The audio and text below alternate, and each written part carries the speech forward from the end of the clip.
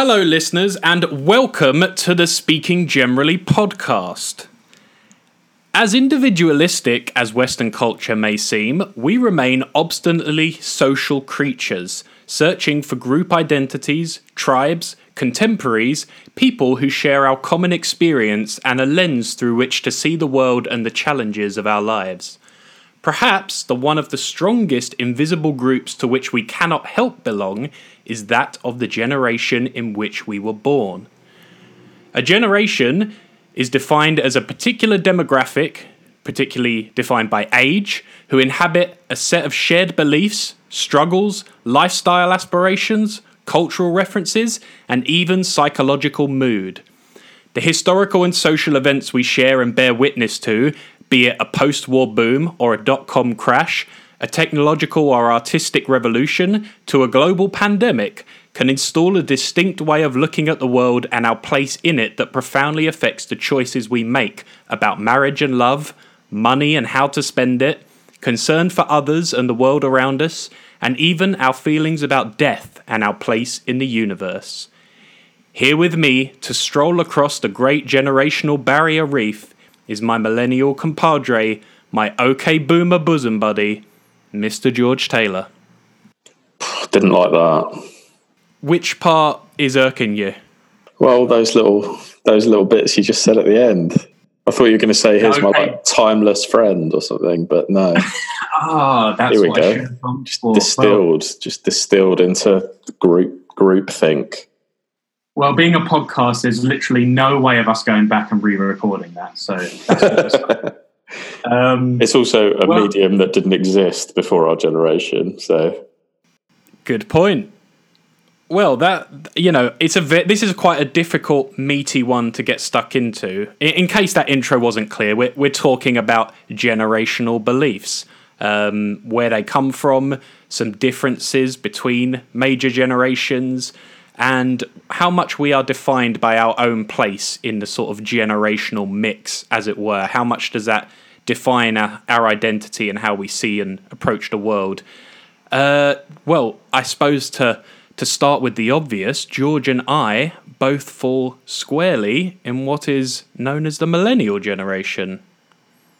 The millennial generation is sort of loosely defined as a group who grew up, who were born between 1980 and sort of late 90s, 2000.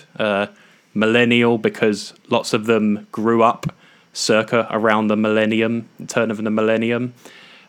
George, how do you feel about being a millennial? I mean, it's not an identity that I wear, to be honest. I don't, it's not a badge I proclaim.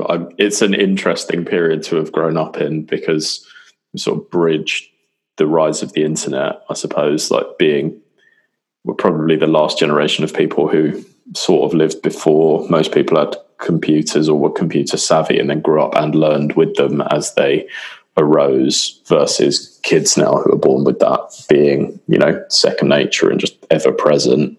That's interesting. But beyond that, I don't really have it's not something I think about. Let's put it that way. I'd only think about it when put in direct opposition to something that I can see in, I don't know, maybe my parents' outlook or something like that, where I can go, oh, okay, I can put that down to my generational privilege, I suppose. I don't know if that's the right word, generational circumstance, but it's not something I think about or wear. Whereas reading a lot of sort of pop cultural contemporary journalism, I suppose it's always at the forefront of how people are defined and pigeonholed. And I don't know if that's is that lazy or is that significant? I'm not sure. I think it's probably quite a broad canvas or broad umbrella under which to catch a lot of people. Yeah, well, I think that's the thing. It's very much so I think in the last 5 years or so has become more and more talked about. And obviously, I think millennials is such a ubiquitous term that many people are familiar with. It's sort of so thrown around so commonly that it does feel like this generation, more than a lot of others, seem to be very much defined as a cohort. And I don't know if I agree.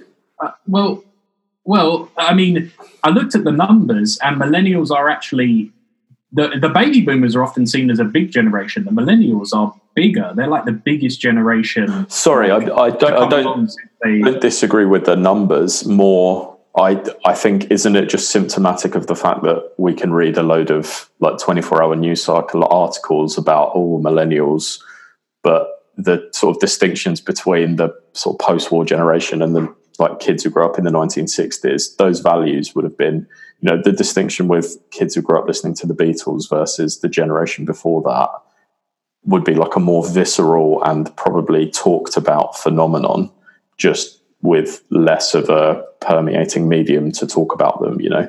I feel like those distinctions have been around. Every generation thinks it's significant and important. Well, actually, I think one thing there you touch on is, I think probably the baby boomers and the millennials are two of the most written about and thought about generations, because there's others in between those that almost, because of their lesser size and lesser perhaps cultural significance, were less sort of talked about. Like, so if we're talking, like, just to kind of give some overview to this, you sort of have when they started giving these generations sort of big sociological terms, you had the sort of lost generation around the sort of 1920s period. You had what's known as the silent generation, and that was a lot of people who went through the war and who grew up just after, sort of were children in the Second World War, and they gave birth to baby boomers. So they would have been our parents' parents. The silent generation would have been our parents' parents, and then our parents were baby boomers for a lot of us who are millennials, who were sort of born around late 40s to about 1961 to something like that. And then you go past that, though, you have Generation X, right? And Generation X are the sort of MTV generation, they're called. They grew up sort of like the late 80s, early 90s. Well, a lot of the 80s and 90s, and they sort of grunge, hip-hop. They're called the MTV generation, and they were particularly small. So Generation X are often seen as kind of an overlooked, not talked about generation, but they were a sort of... There was a very definite aesthetic and mood to that generation, a lot of alienation. They're called the latchkey generation. There was kind of increasing divorce, disaffectment, disillusionment with boomers. And then the millennials, us, come after that. And I think the millennials, I mean, ever since I was about, probably, I see millennials in think pieces since I was like 20 or early 20s or something. And I think, or something. But isn't that just the product of the fact that think pieces have only been written online by everyone since we've been able to do that? And that's a product of the fact that we're at the most sort of present forward stage in time with the technology to do it. So there's going to be more articles about us than there are the 1940s kids, because we've got or anyone, whichever generation writing about it now has got the means to disseminate it. But the point I made before was there was probably more juxtaposition with generations previously. I think you are right with the boomers and, say, the silent generation, like from war to post-war, and the baby boomers had a particular run of, huge change culturally, right, where there was all the 60s and that kind of social revolution, artistic revolution with pop and the Beatles and all this change in like rock and roll music, and that was a huge sea change from like before that, when you had like Glenn Miller or something, right? That was massive, and they obviously lived through the birth of televisions in your home, all that kind of thing. Those were very, very big moments. I mean, space program in the 60s. So I think baby boomers were and they were large. So they had a huge amount, and still do a huge amount of influence. But that's what I've read is what people say is the baby boomers are a huge generation. So now they have a huge amount of influence and power, right? Lots of presidents, heads of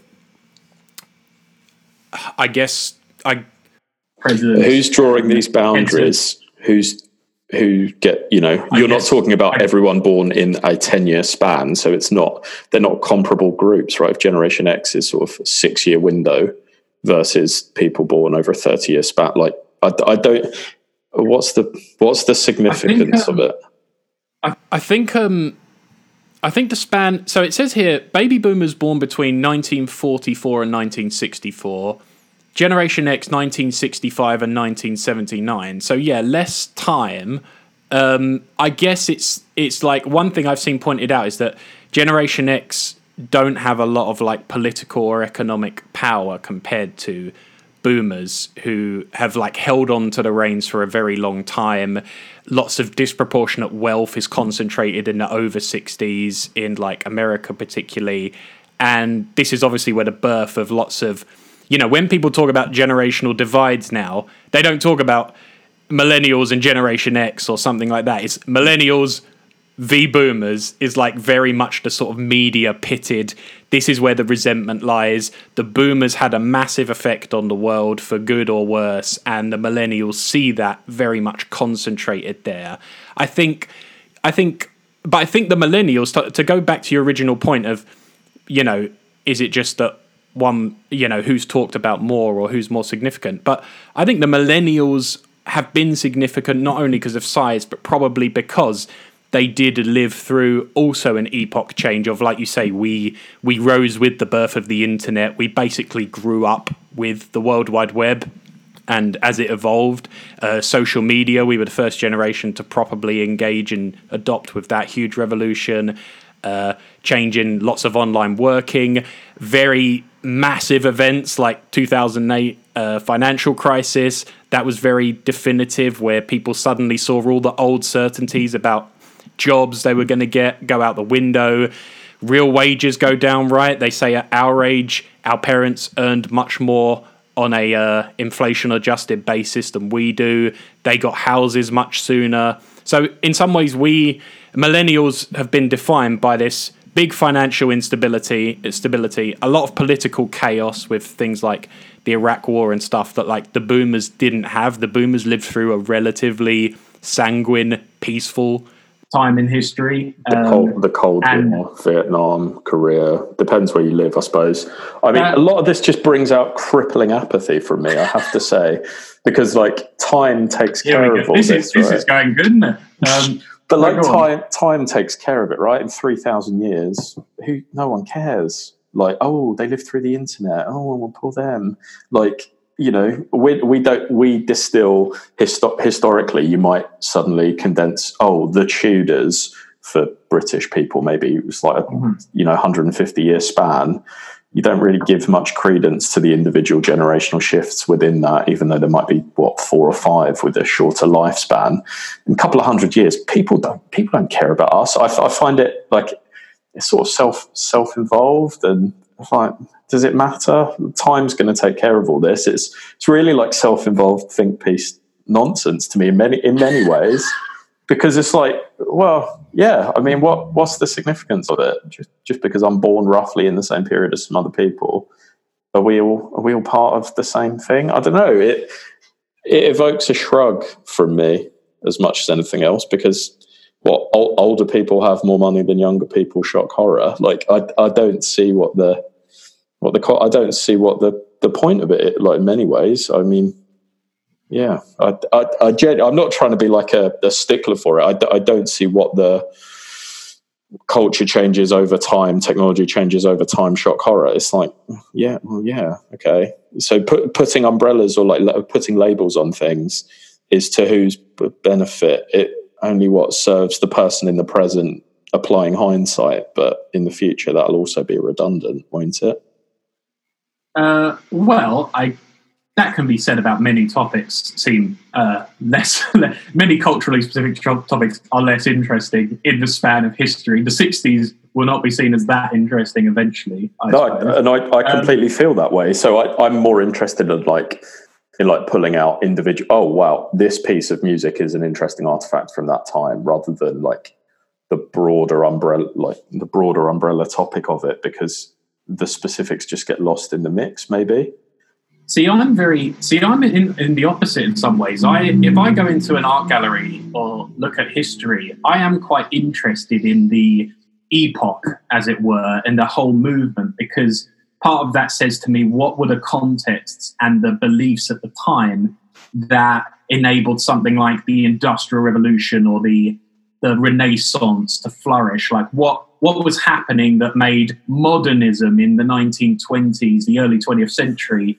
What were the beliefs and things of that generation of people like Hemingway or Picasso or Joyce or, whoever they might be, these people who tried to do new things? It's like, well, there must be something interesting about what that generation were responding to.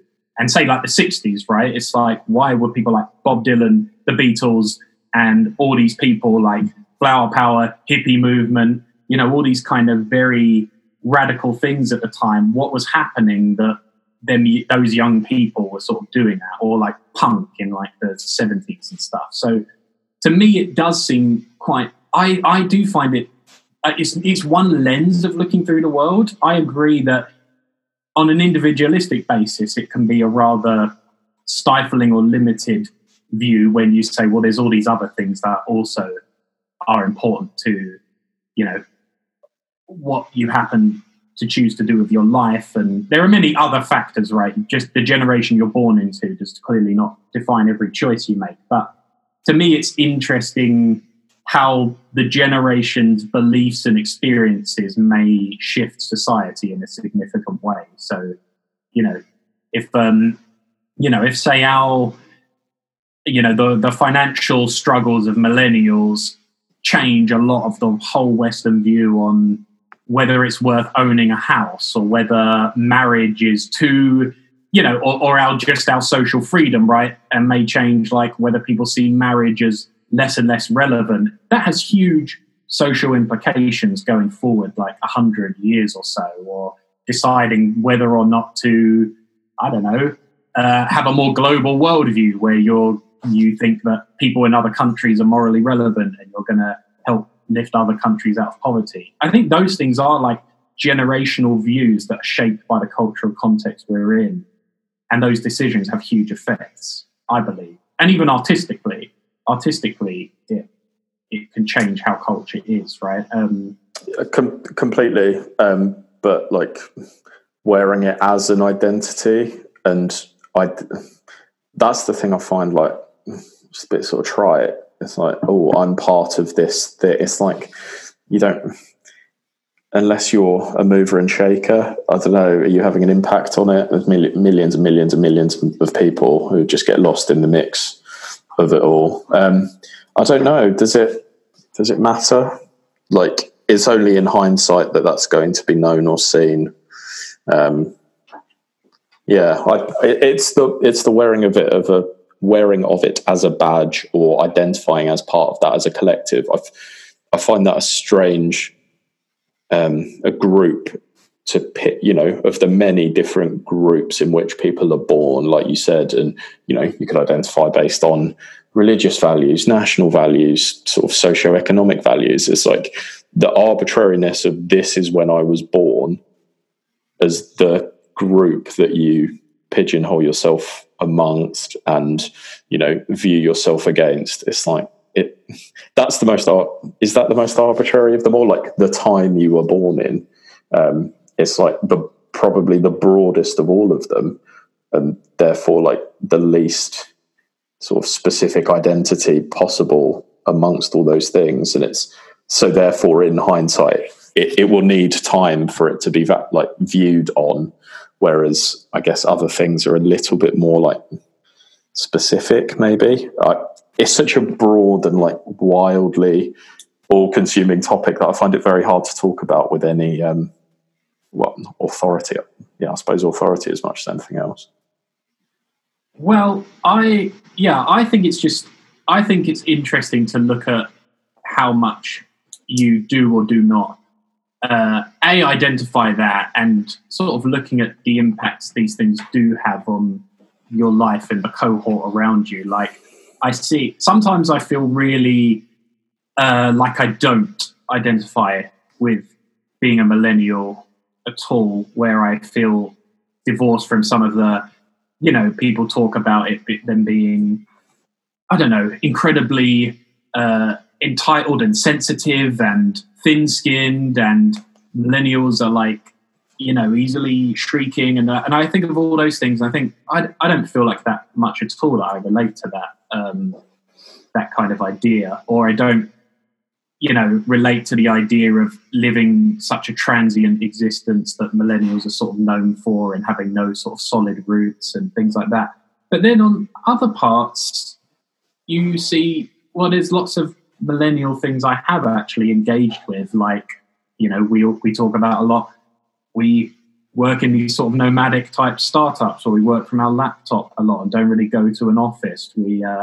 I don't own a home. I have currently moved back in with my parents for now, and certain things like that. And I don't particularly at the moment plan to own a home for a while.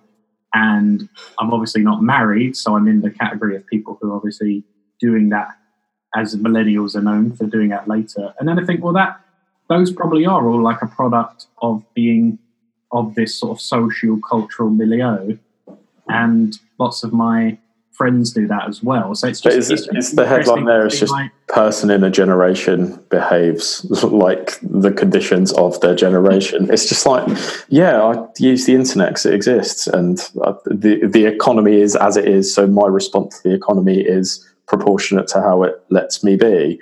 And in 100 years' time, people will do exactly those same things, but with different outcomes. Like that, I don't know what else there is to say about it. It's just like you respond to the environment you're in, whether that's conditioned by the technology that has arisen in that time or whatever it may be. And that will change as stuff changes. It's like, I don't know what, it is what it is. You're in and amongst it, so you'll respond accordingly or like contrarianly to it. And that's sort of it. I don't know, like, I genuinely, I'm not trying to be antagonistic to the point, but it's like part of me, the more I think about it, and it's not something I sort of think about day to day, but it's just like, it elicits not much more than a shrug. It's like, I'm a bit different to my parents because they had different circumstances to me, and my children's will be different to mine. Like, it is what it is. I don't know what to say beyond that.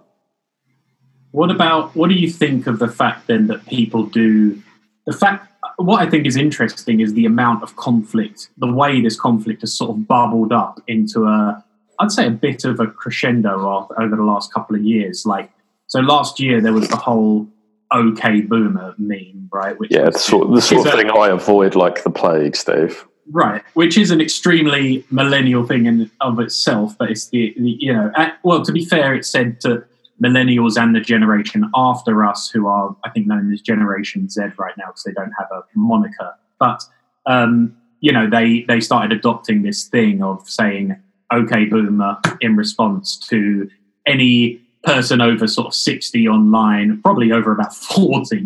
They define boomer as anyone about over 40 now in millennial speak. But yeah, of saying, you know, if they said, "Oh, you should just pay your way through college by getting a side job," they would say, "OK Boomer," as in, "OK Boomer, you're so naive because in your day you could still pay for college with a job waitressing or something."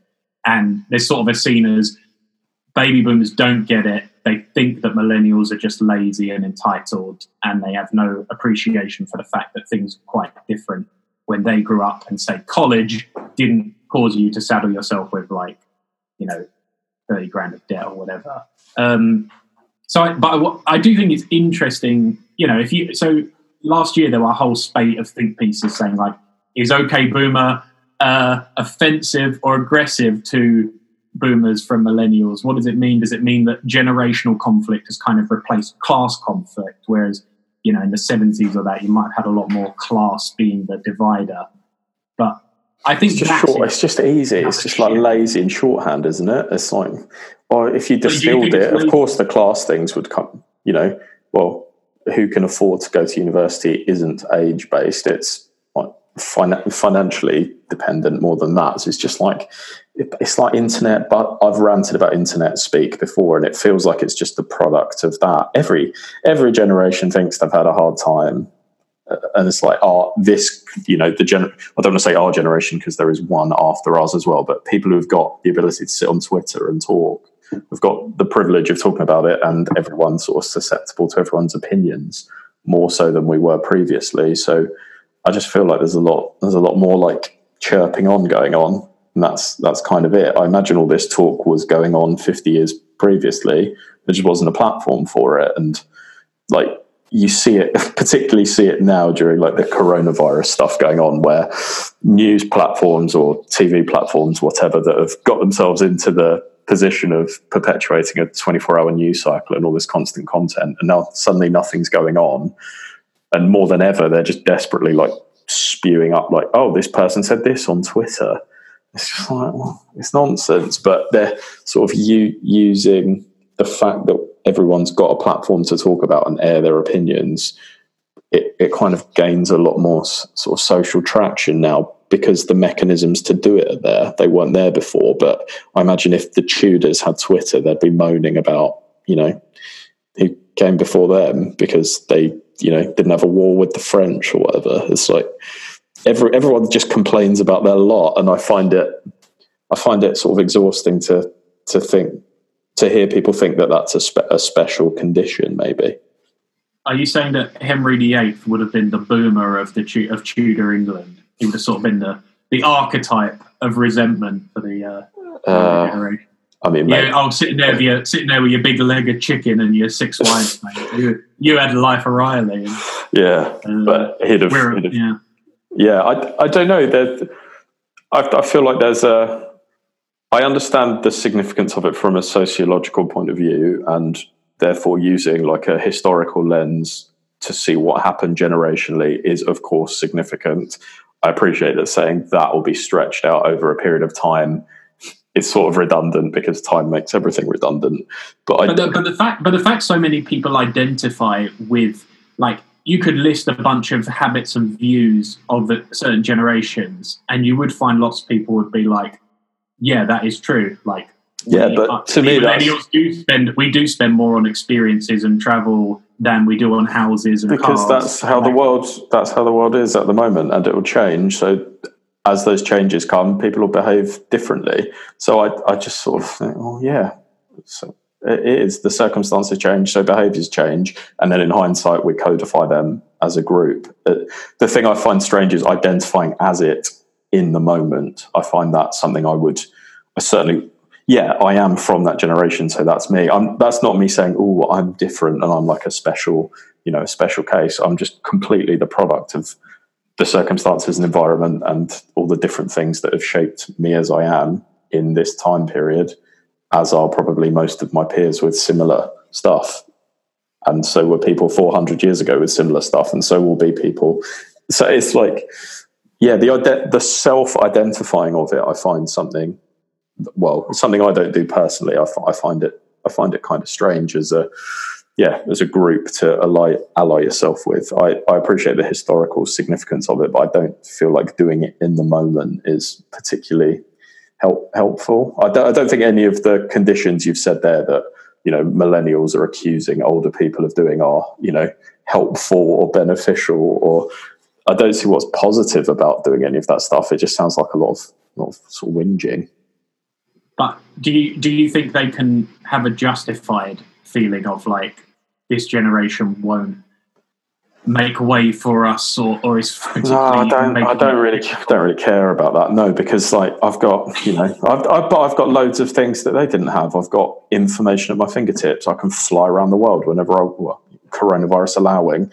I can do that sort of stuff. I can work, flexibly that my parents weren't able to do. So there's millions of things that I can do that they couldn't. They had stuff that they could do that I couldn't. I just don't really care about it. I feel like, I'm particularly mindful of the fact that I live in the West and I'm from a fairly prosperous background and all that stuff. So it's like, yeah, I don't have like I personally certainly don't have a stone to grind against an older generation, and I'm mindful that the things I have are as a result of people who came before me, and that'll continue to be the way that people perpetuate the benefits that they've had with their children. I I've got good stuff. I've got good stuff. They had relative good stuff. Oh, how cool would it be to grow up being able to go and see the Beatles? It'd be great. I can't. They could. Whatever. I don't know. They didn't have to go to war. Their parents did. Like I find it like really reductive to think like that. There's plenty of resentment to be had with certain things, but for my personal setup, it's not particularly healthy. I think that way. I'm not sure. It feels a lot like think piece argument, and where does that get anyone? Who benefits from that? I suppose, apart from the advertisers. I'm cancelling my subscription to New Yorker. That's what I'm. That's a very cogent and philosophical view on it, and may I say a mature one, George. To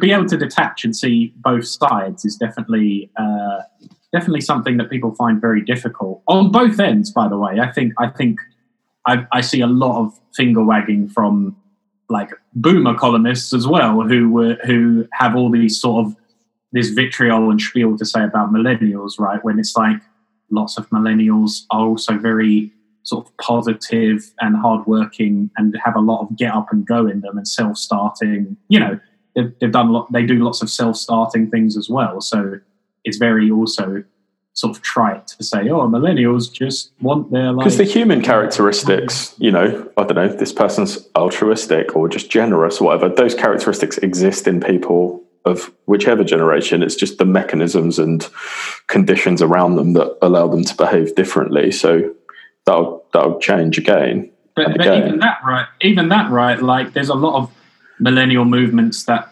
millennials are said to be very entitled and selfish, but there's a lot of millennial movements that have moved things massively towards giving lots away, like effective altruism, and that community was very much built by millennials. Will McCaskill, who runs that, is like, I don't know, in his early 30s or whatever. Yeah, but but there's been great philanthropists of the past, and there'll be great philanthropists in the future, and all that sort of stuff. Like, okay, so it's more technically savvy or whatever now. It will be different again in the future, right? So, yeah, I'm fairly. I think I'm probably fairly detached from it. But doesn't it just exist? It just exists on sort of Twitter and think pieces. Like, if you just remove yourself from the conversation, then it's irrelevant to you. Yeah, but it might be an invisible force that's shaping your life then that you're not aware of. But there's so many invisible forces that shape your life that it seems like a strange one to be caught up in. Yeah, well, I see these things as lenses, and I think you can put on different lenses and see things from like, I think we have like a variety of filters, and it's definitely one way generationally that I think it offers insight. Obviously we can disagree a bit on that, but I think it helps offer insight into how much these conditioned behaviors are things me and my cohort do. Are they wise? Why do we think like that? What's that based on? And then you can kind of almost detach even further and be like, is it rational then to respond like that? Or is there a better way? And I think it just helps you see how many of your beliefs are just conditioned and how much you actually are choosing. Obviously, you're something more of a philosophical libertarian on this and like to be more self-directed. But you definitely won't be happy, George. I've been going out and promoting us as the saviors of millennial podcasting. So I mean, finally. A role that everyone is desperate to have filled. That was the big marketing plan I had for us, George. So that's and we're both on board with it. Well, let's stay on this because clearly you love this topic. As you say there, though, it's a lens. I completely agree with it as being a lens. But do you wear that? Like, are you wearing those glasses as you're sort of walking around and looking at stuff and doing stuff? You're not, right? It's only in hindsight or in a moment of reflection that you would think that about yourself. I don't think you would go, as a millennial, I ... It's like, you're more than that. No, you're exactly. a product of so much more than that. Yeah, I mean, I'm obviously playing devil's advocate in this conversation. I'm obviously more intellectually interested in the generational stuff than you, but I do have the same thing as you, where I mean, I generally don't like belonging to groups of any kind, so I don't like being pigeonholed into any cohort of like, oh, you must think like this because you're middle class, or you went to university, or you did this, so you must think X, Y, Z. Like, I find all that. I very much go through my life trying to avoid belonging to a part of a group. I don't belong to a political party or things like that. But yeah, because I find it restraining. But yeah, I definitely, sometimes I really find myself bitching about millennials and thinking, oh, like almost just shrugging and sighing for, these are my, like, this is my cohort and this is like what they think about things. And then sometimes I think, oh yeah, I conform quite a lot to some of those norms and behavior patterns. But yeah, it's like similar to some people and different to others, shock horror. Like I get it. I think, but there is just as much for me though. I sort of despair with like, oh, it was so, culture was so much better in the past. Old films were so much better. Like that sort of wistful backward looking is equally as sort of tiresome to me as, our generation have got it tough, or, in the here and now think this is how stuff is. It's like stuff was crap before, stuff was good before, stuff's crap now, stuff's good now. It's all a bit of a mixed bag, and it'll just continue to be a mixed bag, and the best you can do is make the best of it, I suppose. Yeah, I definitely really dislike the fatalism of people who just think, like, our generation's got it so difficult, we're saddled with debt and all of this, and it's all your fault, and we're like trapped in like a cultural milieu that we can't get out of. Because again, like, I just think, well, there are people who aren't trapped in that of our generation, or there are people who figured out ways to solve certain problems and, really enjoy living without a house and doing it a different way. And obviously, like, the more, if you're at the sort of the front of the present, of the arrow of time, as it were, like if you're in the present, you've obviously, everything that's gone before is yours as well, right? Just because it happened in the 60s or the 1560s, I've got access to that, whatever's been historically recorded and kept. So you're kind of the product of, you're sort of standing on the shoulder of more giants than anyone else got to do, and that will continue to be the case unless some apocalyptic, potentially the one we're in currently, situation occurs. But really, every sort of future generation should be able to build as much as possible on the things that happened before them. And if people before you did bad stuff, do better and learn from those lessons. We're the product of more lessons than there ever have been. So sort of, get on with it. One thing I will say is, like you just said there, George, all those things already exist, so you don't have to keep remaking everything. Completely. It already is there. You don't have to remake the bloody Ghostbusters again. Yeah, that wasn't even long ago. We don't need to reboot. They're there. You can go and watch them films anytime. To distill a generation into its like the contemporary culture that it has is really, really reductive, because like all the music I grew up listening to was music from the 60s. So it's like, does that make me the same then as a kid who grew up in the 60s? Of course it doesn't, but it's like I've got the opportunity to do that now. So to say, oh, millennials listen to this or do this, it's like, well, that might be the contemporary zeitgeist, but they've also got a huge archive of things that they can access that people in the 60s did not have. So yeah, we're culturally richer. We've got all those things. It's just not maybe happening in the here and now, but it's all at my fingertips. And I was thinking last night for some reason about like, what superpower would I want? And I think it would be like a sort of omniscience compounded with the sort of unlimited time to be able to access that, right? Like to be able to just sort of scroll through and watch anything and everything that happened or might happen, and have the time to be able to do that if that were possible. But like having more knowledge at your fingertips is just great, and each generation that goes forward should really have more access to things and more like lessons to learn from, and more like precedents to follow on from. So if you if you're fortunate to be in a situation where you can take advantage of that, then that's going to be a better opportunity than someone who came previously, because more things have occurred to learn from. That omniscience power may be sort of a monkey's paw type situation. I think that could be sort of Twilight Zone thing, where you get the wish and then you realise you've got no films left to watch, no books left to read. Sure. It's just George. Well, it goes, George wandering into the horizon. It goes in all directions, right? So it could just be like, it's just more, who shot Kennedy? Oh, I can watch what happened and find that out. And then, what happens in 15 billion years' time to the galaxy? Oh, wow, that's mental. Oh, so you want God-like omniscience? Yeah, I think so. You're really setting yourself up for sort of being an existentially lonely. But it happens.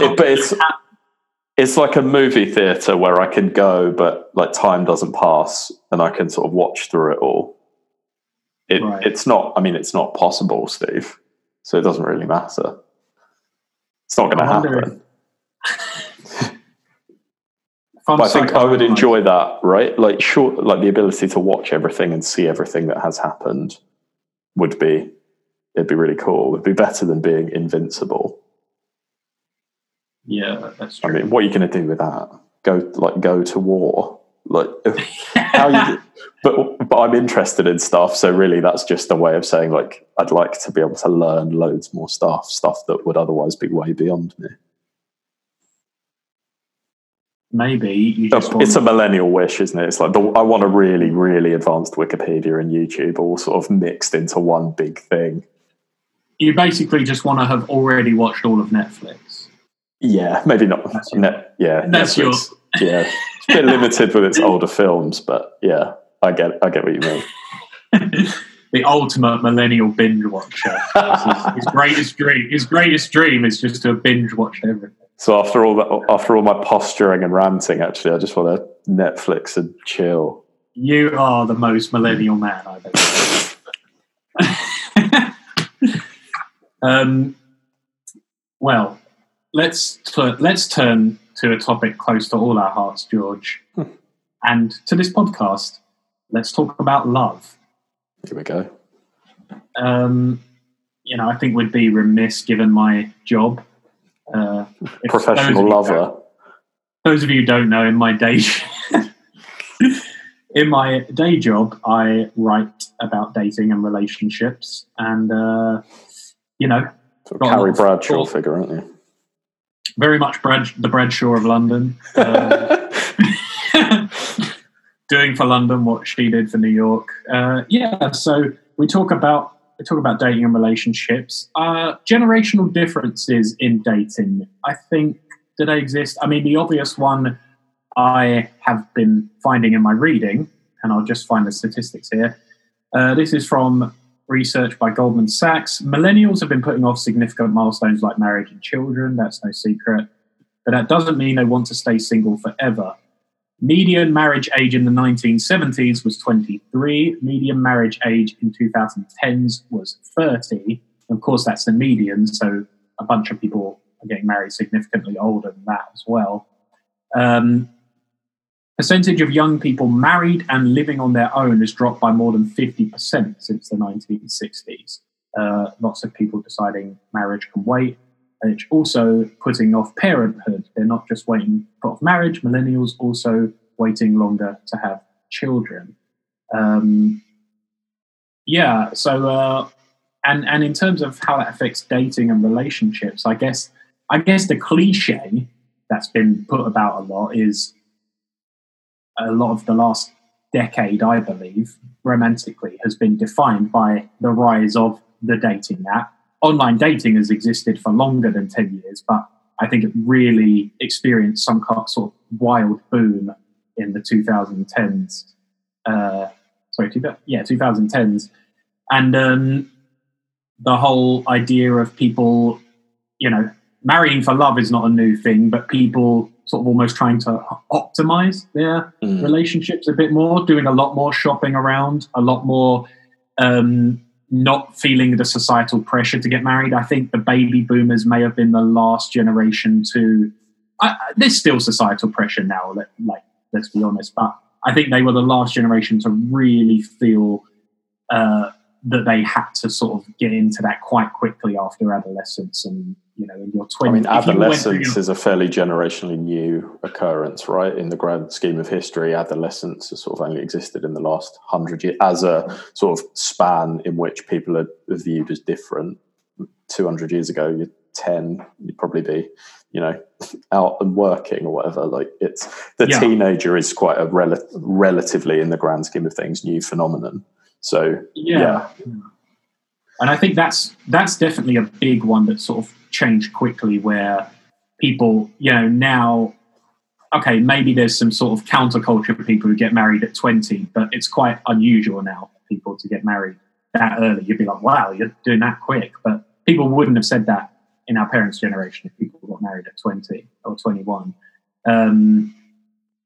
So I think that's interesting how, and obviously now there's this thing where divorce rates have obviously risen, and so there's also older people coming back on the market, and they're sort of experiencing, you know, people who grew up in a very different time are now newly single again. And sort of I don't think that phenomenon, obviously there was divorce and stuff in the 60s and 70s, but not to the extent now where people are coming back on the market, going single, and then getting back into like casual dating again. So if you're someone that does that, then if you're someone who was from a previous generation, the baby boomer generation, but is then enjoying and enacting and actioning the very millennial infrastructure that is in place, does that make you a millennial? Does that stop you being like, do you know what I mean? Like, if you're using those things and all the very distinct trappings of this more contemporary generation, but are from a previous one, are you just defined to the years you were born or the way you're behaving? Does that make you like a millennial dater if you're 65 but swiping left, right and centre? Well, swiping on Tinder does not a millennial make. But yeah, it is really interesting how there are these two parallel. There's a bunch of people who obviously get married and sort of take themselves out of that game. But now there's like an older crew and a younger crew who are both doing the sort of same thing, maybe with different aspirations or what they're looking for. But never the twain shall meet. But I definitely, sometimes they do. I think for some of those people who divorce and go back on those apps, for some people, they do become a new lease of life where they do actually use it as a chance to, like, say, hey, I didn't realize I could just do this and casually date. For other people, they casually date for about 2 months and then quickly get married again. And that also happens where they realize they were unhappy for about 20 years and then they think, oh, I met someone amazing on Tinder. But yeah, that's fascinating. And I think the people who grew up through the dating apps had the whole thing of the sort of real fast foodization of dating in that way, where people could be meeting a complete stranger within an hour and even like, oh, come to my flat in London, go around and hook up. I think it's just like whatever dating was in the sort of 70s, 80s, 90s, it's kind of that at speed. It's just everything has happened a lot quicker, more transience, more, like I said, more like the whole rise of ghosting, people feeling rejected. There's a sense where people shop around or dehumanize people or just treat it like, oh, it's just fun for an evening and then you bail. And that whole weird mix of just people not knowing what you're looking for. Like, some people are looking for the most casual hookup and, you know, quick thrill, and other people are on there to actually find a relationship. And so, yeah, I think that will, I don't know, it's hard to see at the moment how these things will ripple and echo through. I could easily see I don't think dating apps are going anywhere, because if you can conveniently do that and find love or sex, people are not going to give that up. But I do wonder if there'll be a counterculture eventually to that, where these things go in cycles, where maybe a generation coming up will look at it and go more conservative, and they may think, actually, I don't want to hook up and I want there's already that reaction, isn't there? Like, the generation younger than us, right? They drink less, take fewer drugs, have less sex, sort of thing, as a sort of broad categorization of their like adolescent behaviors, I suppose. So that could just be a market reaction to what they've seen people 10, 15 years older than them doing. But there's also much more use of like phones and sort of social media. So yeah, it's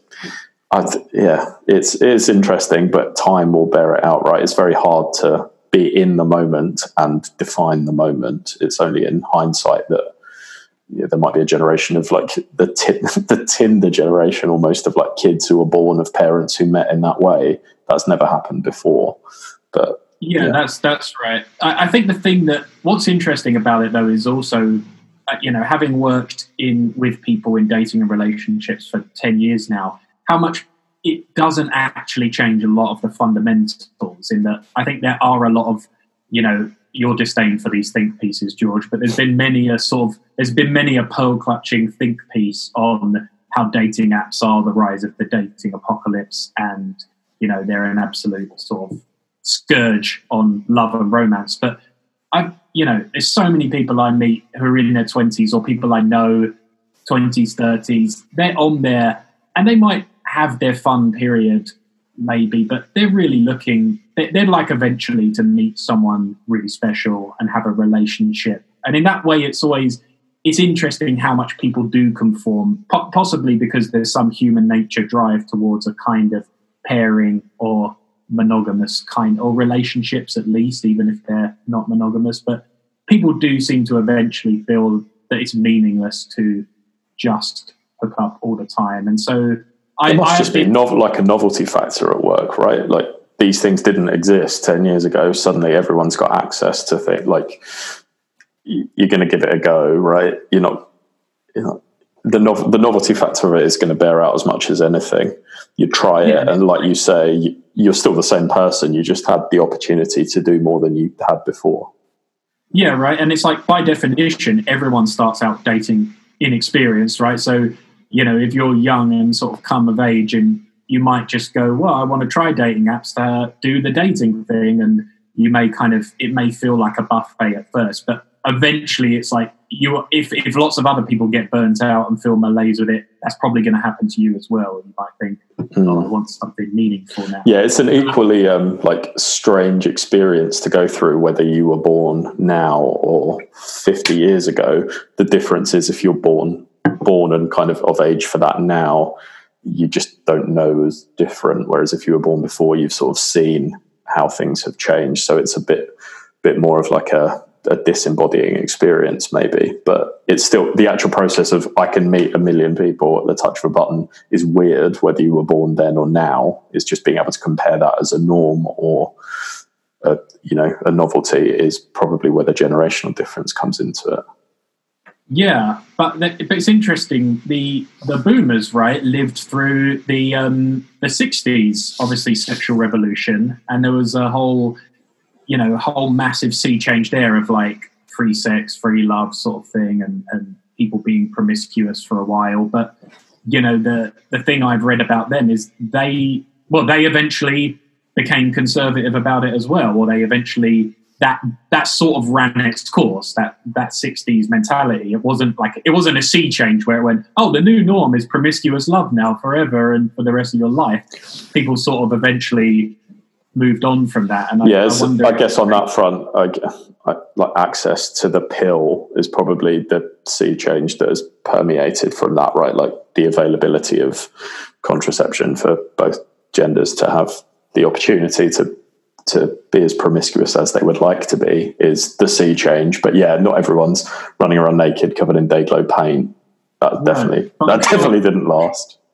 I'm sure if there were think pieces on the internet at that time, it would have been worrying that this is the end of monogamous relationships and that sort of thing. But just to touch on something you said before about the youngest generation now being more. What word did you use? Well, they're kind of they don't drink. They're more fit, more healthy. Lots of like health consciousness. I have seen some people talk about the fact that if you look at sort of combined millennials and Generation Z, there is a sense where they are more, not conservative is the word. I don't think conservative is the word because politically they're not conservative, but restrained, like less rebellious. They tend to be more straight-laced in a certain way, whereas you used to have like punk movements and things, but this generation are somewhat less inclined to kind of break the rules and, you know, do sort of crazy, reckless things. They're a bit more sensible. Like they don't drink as much and have as many addiction problems and health problems. Maybe there's possibly less like juxtaposition, right, in the people that sort of, what are you rebelling against? What have you got sort of attitude of like the sort of 50s and 60s? Like the older generation would be a very different, buttoned up, fustier kind of overseer. Right. Whereas now it's like if your parents grew up in the 60s and 70s, they're kind of like aware of loads of different social ideas and in the grand scheme of things are pretty broad-minded. So like being a young person and rebelling against someone who grew up in the 60s, it's like, well, they've seen it. If the people you're rebelling against used to listen to the Sex Pistols, it's harder, it's not the same as, like you said earlier, Glenn Miller and like buttoned up black tie dinners. It's a very different, it's harder to be rebellious against people that have also had their own rebellion. That's probably true, actually. That's a very interesting point. And there would have been a stark difference with that sort of war generation who would have been very conservative, relatively. Well, I mean, but you are, sorry, no, it's just other trails of thought. How long have we been rolling for, George? I think we've moved into the next generation, Steve. We've grown through this. It is always quite a sad moment when you're filling in like a census, and it'll be like, "What age are you?" And it'll be like 18 to 30, and then now it's like 30 to 45 or whatever, and you think, "Oh, here we go." That's always a bit of a stinker. That's the thing. Yeah, that's definitely the thing that I fear losing is when you can't. It's not that I want to identify in some youth movement or anything, but sort of not being the most youthful generation anymore is quite strange, having been that for a long time. And then you think, there's people who are 18 now, and they're going to see me as out of touch. Yeah, they're not going to give us a second look. It's when as well I see something, obviously huge things we would know about, like I don't listen to them, but BTS, like a huge like K-pop movement like that, which is clearly skews young. But sometimes on Twitter I'll see someone trending who even people are sad they died, and I don't know who they are. What, because they were younger than you have been? They were like a 22-year-old rapper who died. Right. And it's like people are like, "Oh my god, I can't believe it. He was amazing. I always love his music." I'm like, who the hell is this? I don't know who this is. And people are already seeing him as like a fallen icon of their generation. Yeah. And it's like, oh God, there's a... Like, but that's happened. It must be the case with all sort of cultural young deaths, right? Like, I don't know, Buddy Holly. Like, if you're older than he was and didn't pay attention to like pop radio, all these sort of crying teenagers about someone who's 21 or whatever, you're not going to be on the same page as they were with it. And like all those sort of great died at 27 sort of people, must be loads of older people who that just passed by completely. But for anyone, who grew up with Jimi Hendrix or, it would be the same. But I guess now with like this sort of SoundCloud rap generation, it's easier to get your stuff out there as well to a big audience. You can be like self-promoted, right? So you can reach this whole generational audience that wasn't possible 20 years ago. 20 years ago, you'd be sharing cassettes or something. 30 years ago, you'd be sharing cassettes, whereas now you can reach 1 billion Instagram followers and affect a lot more people a lot more easily. I think a litmus test right now, George, if you're a boomer or a millennial or lower, I think the distinction is, do you know who Billie Eilish is?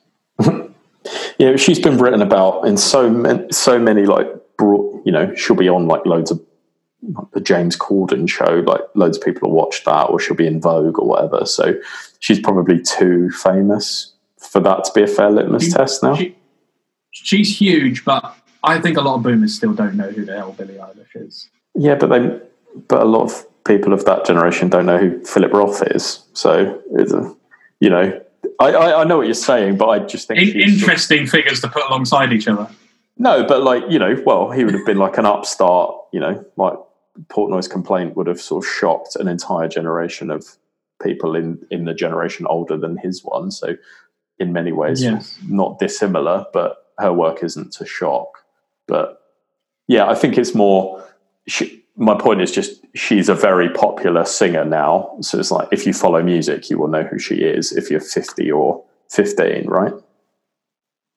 Yeah, that's true. Like there was when Arcade Fire won the Grammy for Best Album, there were all these like tons of memes like who's Arcade Fire? And it's like, well, if you don't follow music, you won't know. So it doesn't matter how old they are. Yeah, what happened to those guys? They did that bad album. They lost a lot of traction. They're recording another one at the moment. Yeah, that was an abomination, that album. Sidetrack. Yeah. I love the band. If you're listening, if any of Arcade Fire are listening, I love your stuff. Well, I am conscious. I don't know how long we've been rolling, George. Honestly. I don't seem to have a way of checking, but I reckon it's a while.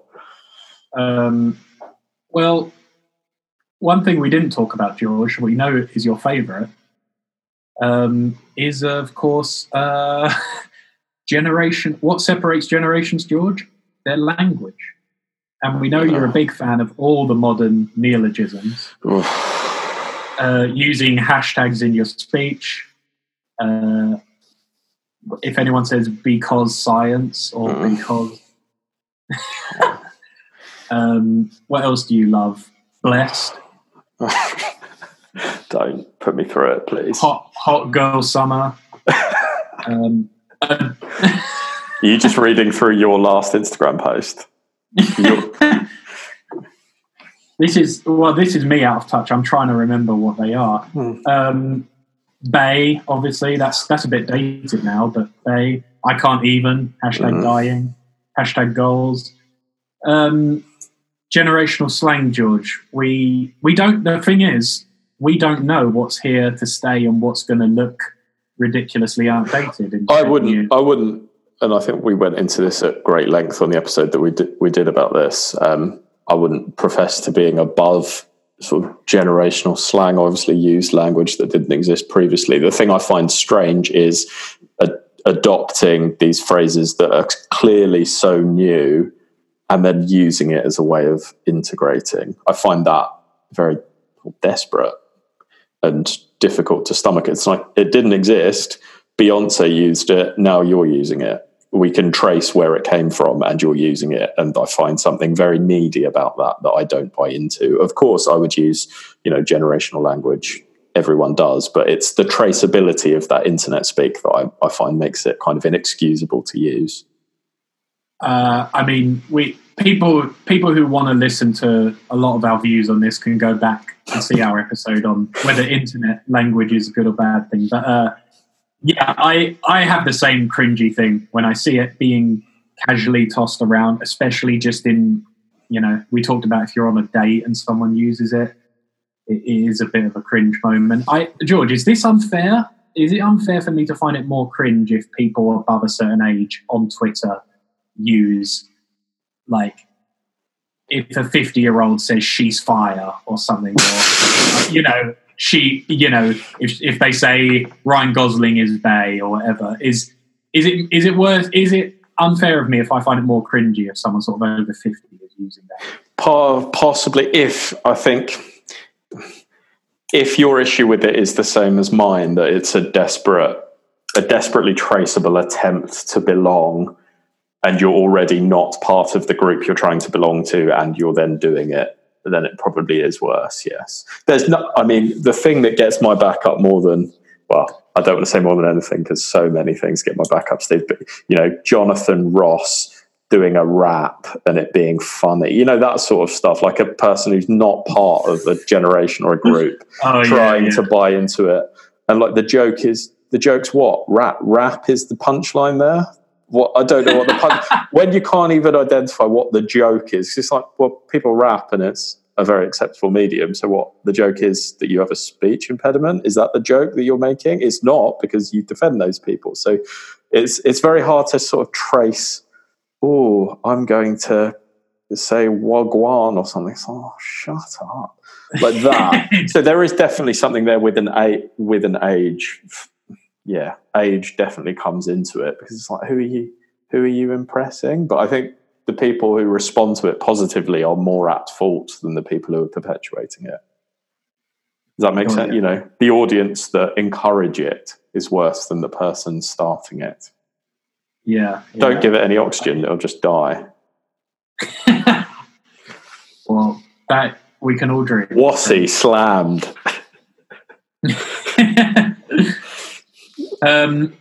Just a couple of quotes. One quote here, George. Every generation revolts against its fathers and makes friends with its grandfathers. That was Lewis Mumford, who was sort of an American historian. Mumford and Sons. Mumford and Sons. He's the senior Mumford. They were the sons. The father of the sons. His sons famously began a successful band. I thought that was an interesting one. The idea that you revolt against the previous generation and maybe subtly sympathise with the one before. There's that quote, isn't there? It's like when I was a youngster, it's something like, when I was a little kid, I thought my father was God, and then when I was a teenager, I hated my dad, and then when I was an adult, I realised he knew a lot more than I thought he did. I'm paraphrasing. But that sentiment is clearly there, isn't it? You sort of think you know more than the people before you, but with a bit of perspective, you probably realise they were going through the same things as you as well.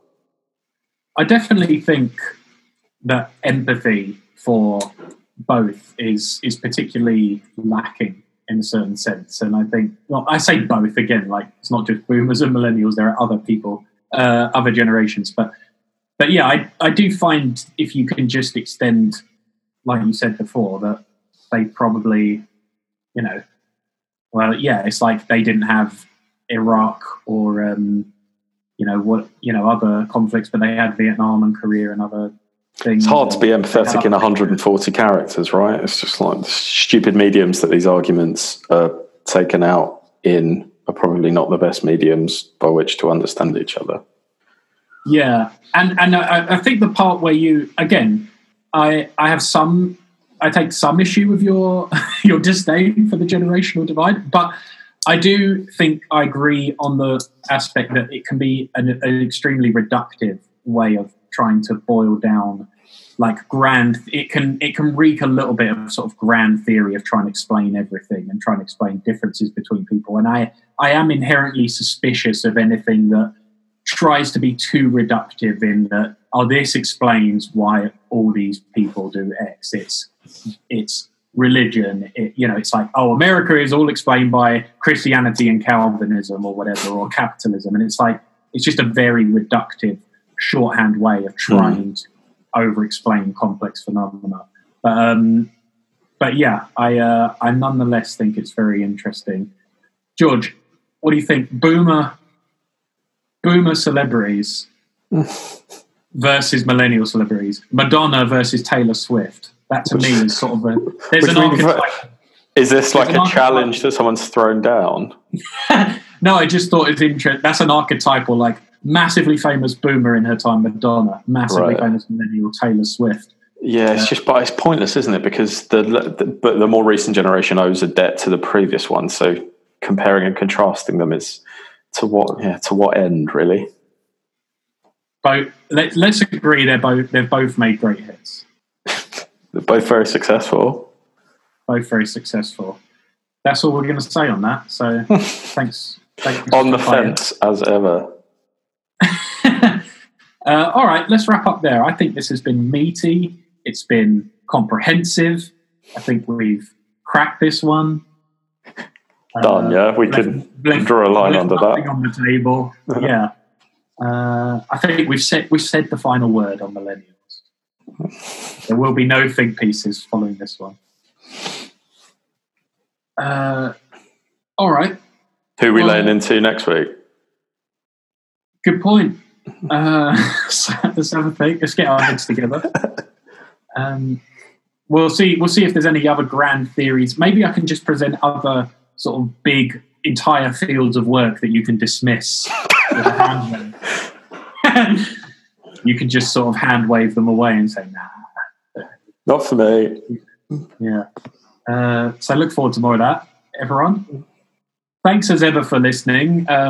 We've been having a wonderful... Well, we're just very grateful for all the listeners that are still coming in, and I see lots of people are working their way through the back catalogue, and we greatly appreciate it. We welcome you. If you have any comments on the episode, email me at shhussey@gmail.com. That's SHHUSSEY@gmail.com. Let me know what you thought. Let me know if you agree or disagree with George or I, and that's it. If they're after maybe a new co-host, email Steve and put in a word, yeah? You got anyone? Don't send that to both of us, but just straight to Steve Saban. Maybe someone else you could... Yeah, just put forward any candidates. Always. But specifically to Steve's email address, just keep it anonymous. Yeah, just shoot it in. Anything you want to recommend, George, on this big topic? Oh, Christ. I've got a film recommendation, a film I watched over the last week that was really good and in some ways transcends generational divides because it's set in the 60s and the 80s, I suppose. If I'm really going to shoehorn something in, I can give you that. Okay. It's the film Love and Mercy. It's about Brian Wilson, the Beach Boys kind of main creative figurehead, and it follows the band in the 60s when he's recording Pet Sounds and the album that never quite became Smile.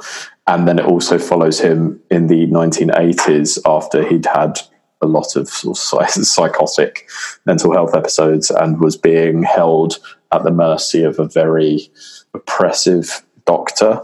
And it follows the two timelines in his life. It's a biopic's probably not the right word for it, but it's a sort of feature film with John Cusack and Paul Dano playing the older and younger versions of Brian Wilson, respectively. It's really good. I had a great time watching it. I love their music, and it did their music a great service. It captures those two periods really well. Really interesting. Almost a thriller in the 80s and a sort of musical ode to his genius in the 60s period. I loved it. I thought it was great. If you like the Beach Boys, you'll really like that film, Love and Mercy. Wonderful. I didn't want to watch that one, so it's on iPlayer at the moment. If you're in the UK, I think it's up there for another 2 weeks. So yeah, tuck in. There's a couple we've recommended before that I'll just say, but they're sort of good ones for looking at millennial. I guess the millennial mind. Obviously, Greta Gerwig, who is one of the sort of top working millennial filmmakers, I guess. Lady Bird and Frances Ha. I think she puts that on a business card, doesn't she? Lady Bird and Frances Ha are both sort of explorations of that a young person's life in sort of millennial world. And also, similarly, her partner, I don't know if he's her partner still, but her creative partner, Noah Baumbach, who made the film While We're Young, which is, about Ben Stiller and I think it's Naomi Watts making friends with a younger pair of millennials and sort of envying them and their freedom. So you can go check them out. And obviously Lena Dunham's Girls is probably one of the archetypal millennial TV shows of 4 millennial women in modern day Manhattan and all the dating changes and tribulations of being a young millennial woman. That's the podcast for today, George. We've drawn out this ending long enough. Let's call it there. Let's get this to the cutting room, see if you could cut 30, 40 minutes out of it. All right. Thanks so much, everyone. Thanks, guys. See you soon. Bye-bye.